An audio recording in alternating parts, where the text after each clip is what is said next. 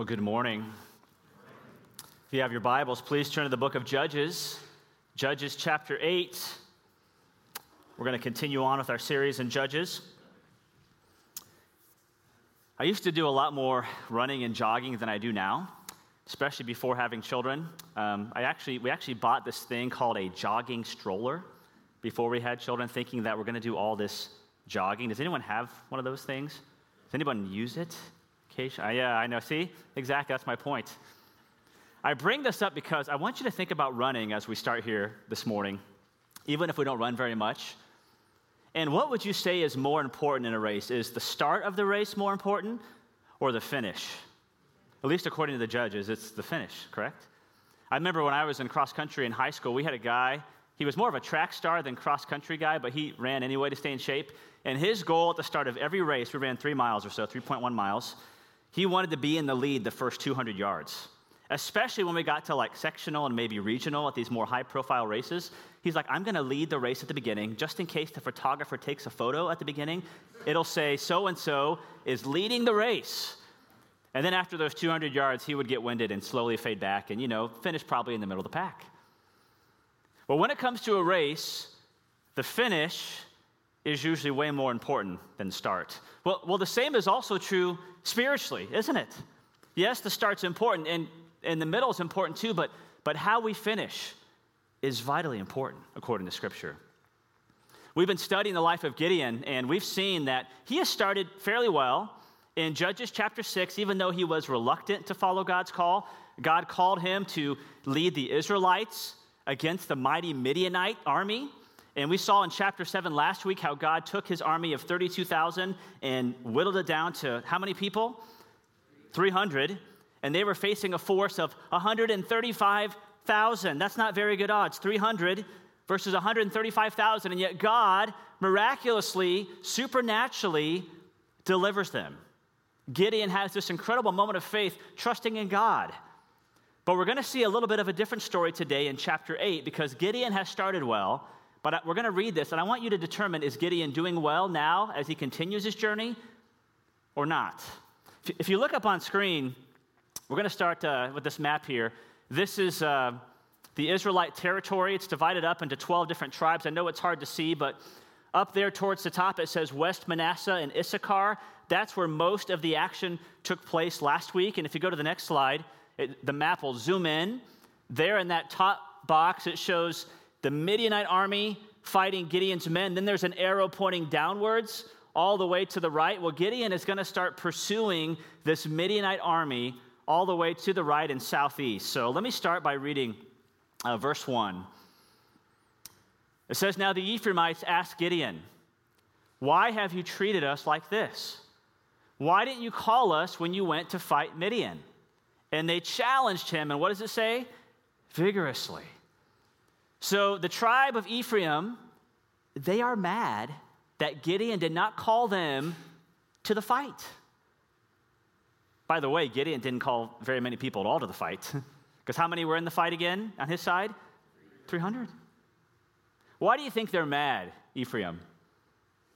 We're going to talk about that a little bit later, but they missed out on the glory, the victory, the battle. I mean, they did help out. And look what Gideon's going to say in response in verse 2. But he answered them, What have I accomplished compared to you? Aren't the gleanings of Ephraim's grapes better than the full grape harvest of Abiezer? And he's talking about Abiezer is his clan, his family, his tribe. He's saying, your produce, your gleanings are way better than ours. And then go to verse 3. Gideon says, God gave Oreb and Zeb, the Midianite leaders from last week in chapter 7, into your hands. What was I able to do compared to you? At this, the resentment against him subsided. So, I need your participation for a moment. If Gideon is doing well, I want you to go like this. If he's not doing well in his leadership, go like this. So what do you think? How's he doing? So far, so good. This is a tense situation, potentially explosive situation, and Gideon, kind of a soft answer turns away wrath. Or as my professors would say, wrath, because that sounded more spiritual, that's what he does. But look what it says in verse 4. And 5, Gideon and his 300 men, exhausted yet keeping up the pursuit, came to the Jordan River and crossed it. He said to the men of Sukkoth, "Give my troops some bread. They are worn out, and I am still pursuing Zebah and Zalmunna, the kings of Midian." So if you look up on screen, this place, Sukkoth, is a little bit farther down now. It's about maybe a fourth of the way up. There's actually a question mark beside it. It's kind of hard to see where it's at. Sukkoth is in the Israelite territory, and Gideon is asking, hey, can you give us some bread, some food? Our troops are tired. And look what it says in verse 6. Now, but the officials of Sukkoth said, "Do you already have the hands of Zebah and Zalmunna in your possession? Why should we give bread to your troops?" I mean, they're basically saying, prove that you've killed them by showing us their hands. I know that seems barbaric, but that's kind of what you did back then. Verse 7, then Gideon replied, "Just for that, when the Lord has given Zebah and Zalmunna into my hand, I will tear your flesh with desert thorns and briars." So let's take another vote here. How's Gideon doing? What do you think? Yeah, he's not doing so well. This is his own people. And this was a very common yet barbaric, torturous practice that they did. In fact, it was condemned in the book of Amos that they were not to do this. But Gideon says, "I'm going to do this to you when I come back." And then verse 8, from there he went to Peniel and made the same request of them, but they answered as the men of Sukkoth had. And in verse 9 it says, so he said to the men of Peniel, "When I return in triumph, I will tear down this tower." So let's take a vote again. How's he doing? Man, Gideon, come on, man. Verse 10. Oh, there's a map again. That's okay. We'll keep going. Verse 10. Now Zebah and Zalmunna were in Karkor with a force of about 15,000 men, and all that were left of the armies of the eastern peoples. 120,000 swordsmen had fallen. Gideon went up by the route of the nomads east of Nobah and Jogbehah and attacked the unsuspecting army. Zebah and Zalmunna, the two kings of Midian, fled, but he pursued them and captured them, routing their entire army. So, in some ways, this is good because Gideon is finishing off the job. He's getting rid of the Midianite forces. Verse 13, Gideon, son of Joash, then returned from the battle by the pass of Heres. He caught a young man of Sukkoth and questioned him, and the young man wrote down for him the names of the 77 officials of Sukkoth, the elders of the town. So what's Gideon going to do to these men, you think? Remember? He's going to scrape them with these briars and thorns. So verse 15, then Gideon came and said to the men of Sukkoth, "Here are Zebah and Zalmunna, about whom you taunted me by saying, 'Do you already have the hands of Zebah and Zalmunna in your possession? Why should we give bread to your exhausted men?' He took the elders of the town and taught the men of Sukkoth a lesson by punishing them with desert thorns and briars. He also pulled down the tower of Peniel, and let's read this together, and killed the men of the town." What did he say earlier he was going to do to the town of Peniel? He just said he was going to take their tower down. But now he's killing his own people. So let's see the survey again. What do you think of Gideon? Two thumbs way down, right? Verse 18, then he asked Zebah and Zalmunna, "What kind of men did you kill at Tabor?" And they said, "Men like you," they answered, "each one with the bearing of a prince." Gideon replied, "Those were my brothers, the sons of my own mother. As surely as the Lord lives, if you had spared their lives, I would not kill you." Turning to Jether, his oldest son, he said, "Kill them." But Jether did not draw his sword because he was only a boy and was afraid. So ironically, a kid shows a lot more restraint than a grown man. Verse 21, Zebah and Zalmunna said, "Come do it yourself. As is the man, so is his strength." So Gideon stepped forward and killed them, and he took the ornaments off their camels' necks. Remember, they had a lot of camels. So let's stop there for a second. We're going to talk about how do you finish well spiritually. We talked about this physically, but how do you actually finish well so that you're more like a chapter 7 Gideon with the 300 men showing faith in the Lord versus a chapter 8 Gideon? Well, we see a few points. Number one, if we're going to finish well, we have to watch out for personal idols that draw you away from the Lord. Say that with me. Watch out for personal idols that draw you away from the Lord. I know we don't have time to discuss, but if you think about just the 21 verses we read, think of the things that are getting in the way of the Lord. Not just from Gideon's perspective, but also from the tribe of Ephraim at the beginning, in the towns of Sukkoth and Peniel. Let me give you some examples that the text brings up that can draw us away from the Lord. Because remember, an idol is anything that you and I worship more than the Lord. Anything that you and I put as number one before the Lord. So for instance, Ephraim, I think at the very beginning when they're complaining about not going to the battle, their idol, I think, is status. They want glory. They want acclaim. They want to be part of the spoils. They want the fame that comes from winning. And status isn't always necessarily bad, per se. I mean, sometimes that can drive us to be excellent and do a good job, but if that's what we have to have more than anything else, it can cause a lot of chaos. In fact, how many of you would say Gideon is also on his own personal quest for kind of a status, so to speak, here? And do you see what kind of chaos that causes in the lives of the Israelites and in the towns and his own people? I mean, think of your own life this morning. How many of us right now, if you're honest, you would say, you know what? The number one thing I want in my life right now is status, acclaim, notoriety. In fact, what are some of the things we look to get that status in our lives as Americans? What do you think? You can shout it out. What do you think? Money. Yep. Houses and possessions. Technology. Yeah. Acceptance. And if we're not careful, if that's the number one thing we want, those things aren't necessarily bad. If they are dedicated to the Lord, they can be good. Another one that we see in our text too is the idea of security. Sukkoth and Peniel, they will not help Gideon. So, I mean, it is Gideon's fault that he takes so much vengeance on them, but they are afraid of helping Gideon because they've been oppressed for so long. They're afraid that, hey, until you prove it that you've actually killed those leaders who've been oppressing us, we're not going to help you. Our security is not in you or the Lord. It's in, just kind of staying neutral. How many of you would say that you desire security in your life? Some of you are afraid to answer on, but it's not a bad thing, right? Security is a good thing. But if it's the ultimate thing, especially if we're looking to security in something else other than the Lord, it can become a problem. What are some things we look to for security in life? You can shout them out again. Money. Someone say money? That's a very common theme. Good health. Possessions. Let's go to the third one.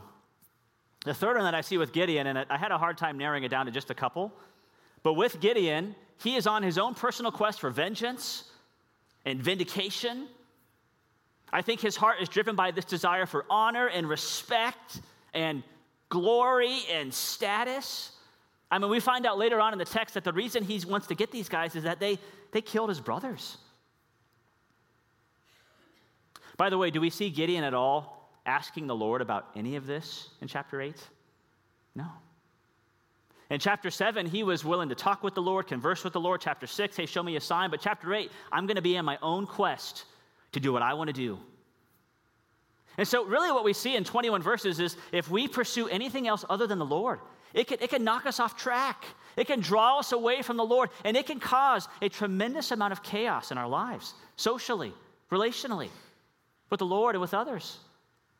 And so the question to ask yourself this morning is, what are you pursuing more than the Lord? Is the Lord really number one in your life? Or is it something else? Chances are, if you are causing a lot of destruction in your life relationally, chances are that is being fueled by something else other than the Lord. Something like status or security, maybe vengeance or honor.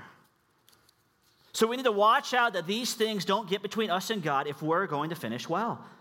The second thing we have to do, the second way to finish well, is we have to realize that success can be dangerous to your soul. Say that with me. Realize that success can be dangerous to your soul. Now, I am not against success. Gideon just had an incredible victory, huge blessing in chapter 7 of defeating the Midianites and even defeating them here. But we get the idea that Gideon, this success is starting to go to his head. In chapter 6 and 7, he was reluctant. He was trusting in the Lord, even though he was reluctant. But in chapter 8 now, he's on his own personal quest. It's almost like he's got too big for his britches now. He thinks he can do whatever he wants. I know that suffering can be a great test for many people, but did you know that one of the biggest tests in your life is success? Because when you're successful, you may rely on God at first, but as you keep being successful, who do you think you rely on more? Yourself. In fact, it's easy to kind of look around and say, I am so successful. I wonder why they're not quite as successful as me. We even do this in ministry. If God moves in a mighty way in our church or ministry, and we see other churches that it doesn't seem like they're doing as well, we're like, well, we must have more of the Holy Spirit here at First Missionary, you know. If we're not careful, success can quickly go to our heads. One of my favorite theologians says it like this. He says, there is a terrible spiritual danger involved in the receiving of any blessing. Success can easily cause us to forget God's grace because our hearts, and this is important, our hearts are desperate to believe that we can save ourselves. God-given victory can easily be used to confirm the belief that, in fact, we have earned our blessing and that we should receive glory and praise. And then he gives an example. He says, imagine a man who works extremely hard at his job because he needs to prove himself through financial success. What is the worst thing that can happen to him, you think? What do you think? Well, according to this guy, he would probably think if I lost my job, if I didn't have any money, that would be the worst thing. But obviously that would be bad, and we don't wish that on anyone. But the worst thing that could potentially happen to him is actually career success, is actually getting everything he wants. Because success will only confirm his belief that he can fulfill himself and control his own life. He will be more of a slave to success and money than if he had failed. So if he fails, he'll actually have the chance to realize that he should not be putting his hope in success and achievement and money and career.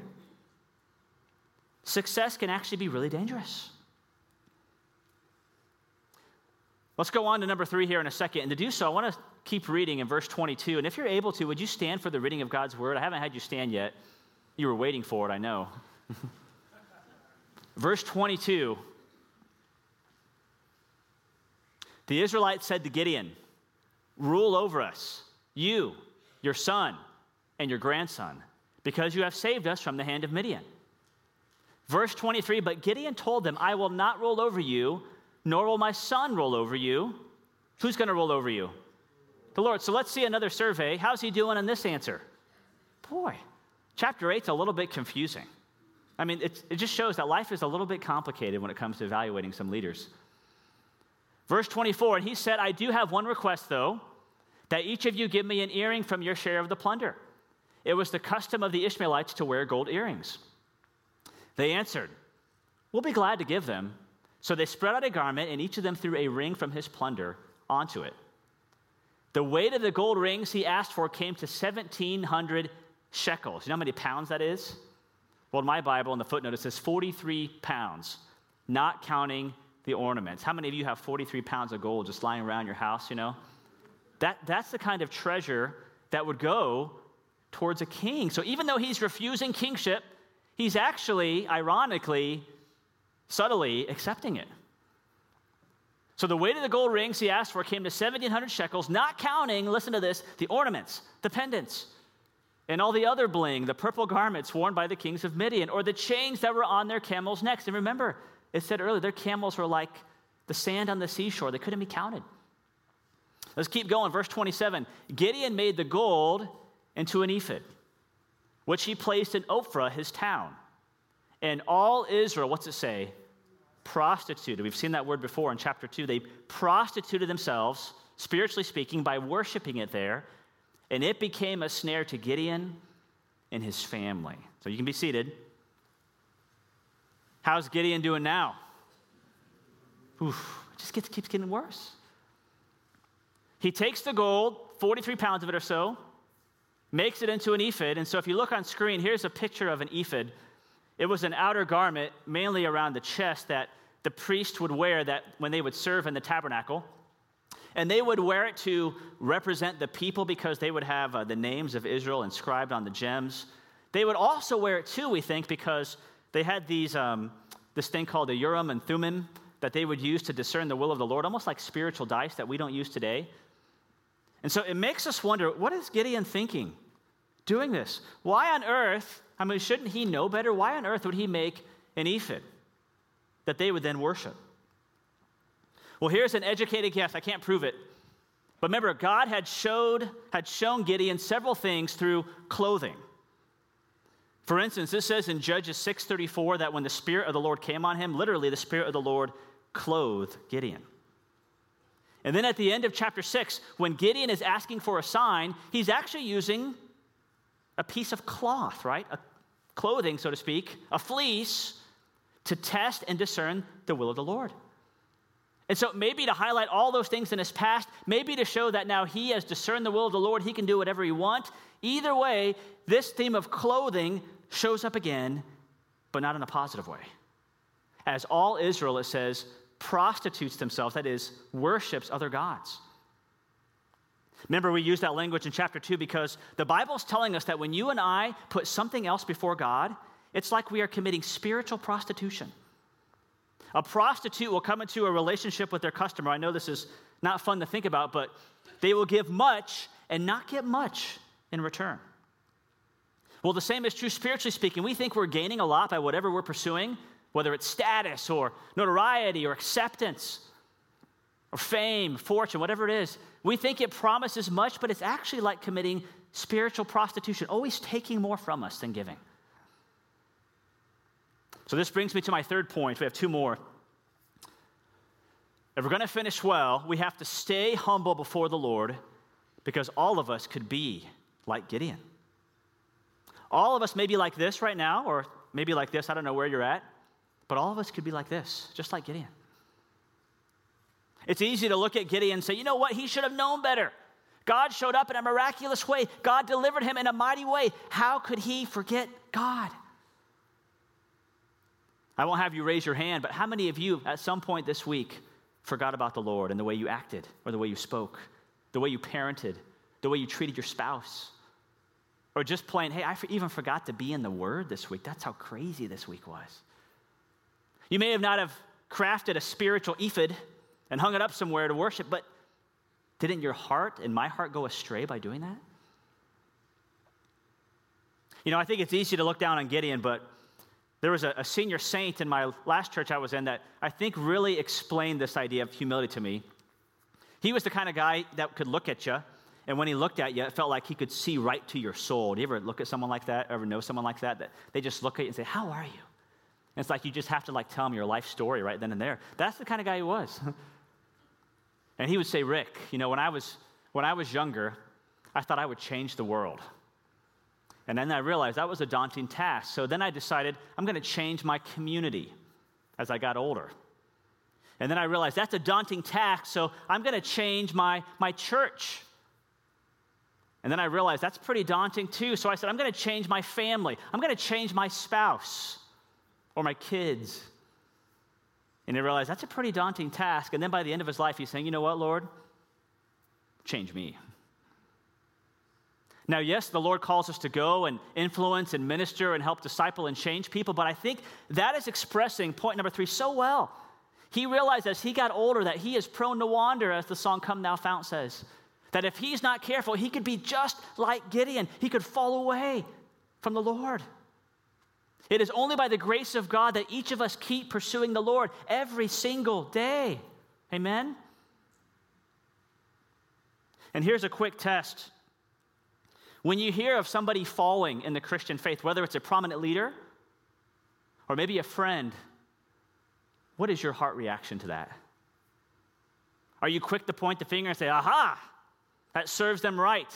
That's what they had coming to them. And you go to the coffee shop and gossip about it? If we're not careful, if we're like that in any way, we are not getting point number 3. But if we see someone, even a prominent leader, and see them fall, and we say, you know what?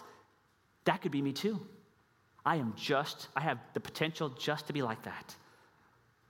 Then we are on the way to understanding humility. To finish with number 4, I want to read the rest of our text. So how's Gideon doing again? How's he doing? Just wait. Verse 28. Thus Midian was subdued, so that's positive. Midian was subdued before the Israelites and did not raise its head again. During Gideon's lifetime, the land had peace for 40 years. So that's good. Verse 29. Jerubbaal, who's that? That's Gideon. That's what he was called earlier. So the text is calling him Jerubbaal. That is not a good sign. That means let Baal contend. Jerubbaal, son of Joash, went back home to live. He had how many sons? 70 sons of his own, for he had many wives. So how's he doing? He's acting like a king. This is what kings would do, pagan kings. They would have concubines and wives, and they want to expand their royal seat, so they would have lots of children. Verse 31, his concubine, who lived in Shechem, which was not an Israelite town, also bore him a son, whom he named Abimelech. Now, by the way, that name Abimelech, you know what that literally means? He named his son, "My father is king." So what is Gideon saying about himself? That he's the what? He's the king. Come here, my father is king. Come and play. Can you imagine? Everybody would hear that and know that Gideon is setting himself up to be king. Verse 32, Gideon, son of Joash, died at a good old age, and he was buried in the tomb of his father Joash in Ophrah of the Abiezrites. No sooner had Gideon died than the Israelites again, what's the word? Prostituted themselves to the Baals. They set up Baal Berith as their god and did not remember the Lord their God, who had rescued them from the hands of all their enemies on every side. They also failed to show any loyalty to the family of Jerubbaal, that is Gideon, in spite of all the good things he had done for them. So this takes me to my last point, number 4. How do we finish well spiritually? Let's read it together.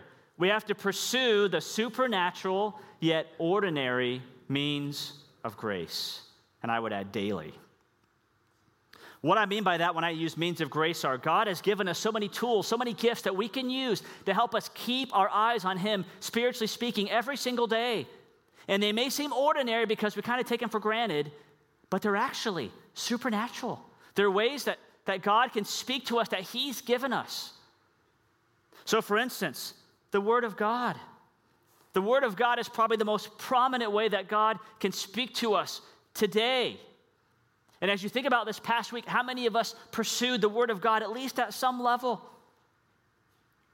We have the opportunity to read the very words of life. And if you are too busy to read the Word of God, then you and I are too busy, period. There's got to be a way to pursue this more and more to allow God to speak to us through the Holy Spirit, through His Word. This is one of those supernatural yet seemingly ordinary means of grace that God gives us every single day. I just discovered on the Bible app that you can, I knew you could always listen to it with audio on YouVersion, but you can also play it even faster. I kind of get bored when it's at just one speed.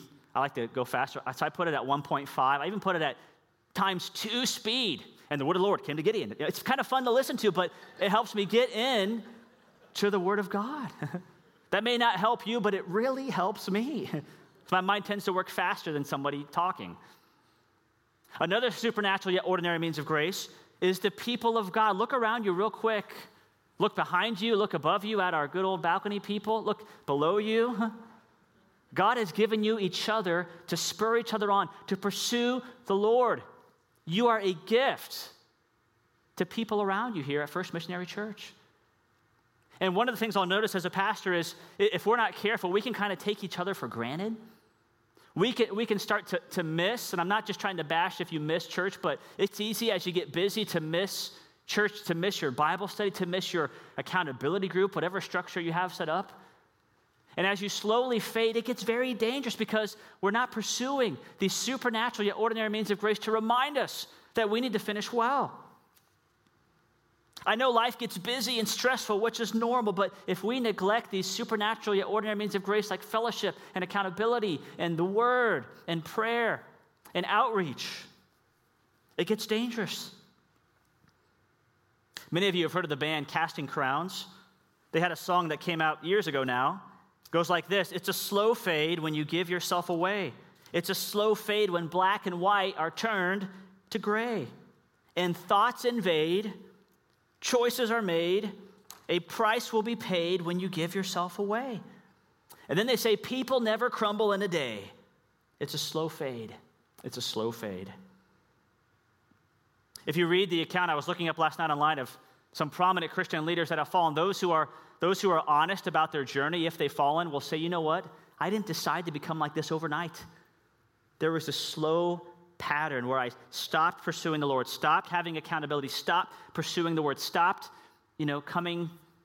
pursuing the means of grace. And the reason that we actually pursue these means of grace is because they help us keep our eyes on Jesus Christ. Think of how Jesus compares to Gideon as we close our time together. Unlike Gideon, who said, I'm not going to be king, but really was king and wanted to be served, Jesus came, the text says, not to be served, but to do what? To serve and to give his life as a ransom for many. Unlike Gideon, who didn't finish well or continue well, Jesus meant from the beginning to the end of his life, he was consistent to his Father's will. He stayed even in the Garden of Gethsemane when he is sweating drops of blood because he's about to bear the wrath of God for sin. He stayed. He even stayed up on the cross, shedding his own blood until he cried out, "It is finished." Unlike Gideon, who led his people astray with a religious object, that ephod, kind of setting himself up as a priest, the text says that Jesus is our great high priest in the book of Hebrews, who always lives to make intercession for us. We need to keep our eyes on Jesus so that we will not grow weary and lose heart, the book of Hebrews says. And that's what these ordinary yet supernatural means of grace enable us to do. So I want to encourage you right now just to close your eyes and bow your heads and just ask the Lord, ask him, how am I doing with you? How's our relationship going? Have I drifted? Am I falling away like a Gideon? Do I need to repent and confess? And the beautiful thing is, if you confess and repent, God is gracious. He will forgive you. He will enable you and empower you to pursue him. Where are you at in your relationship with the Lord?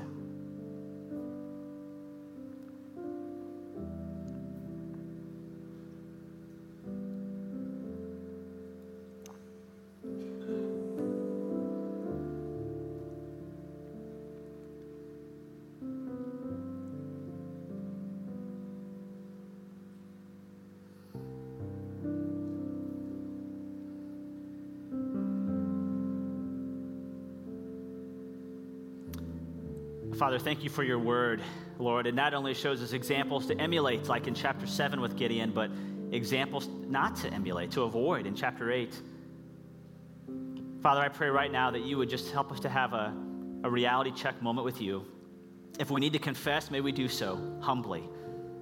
If it's going well, may we rejoice in that, but not take the credit. You deserve all the credit and glory.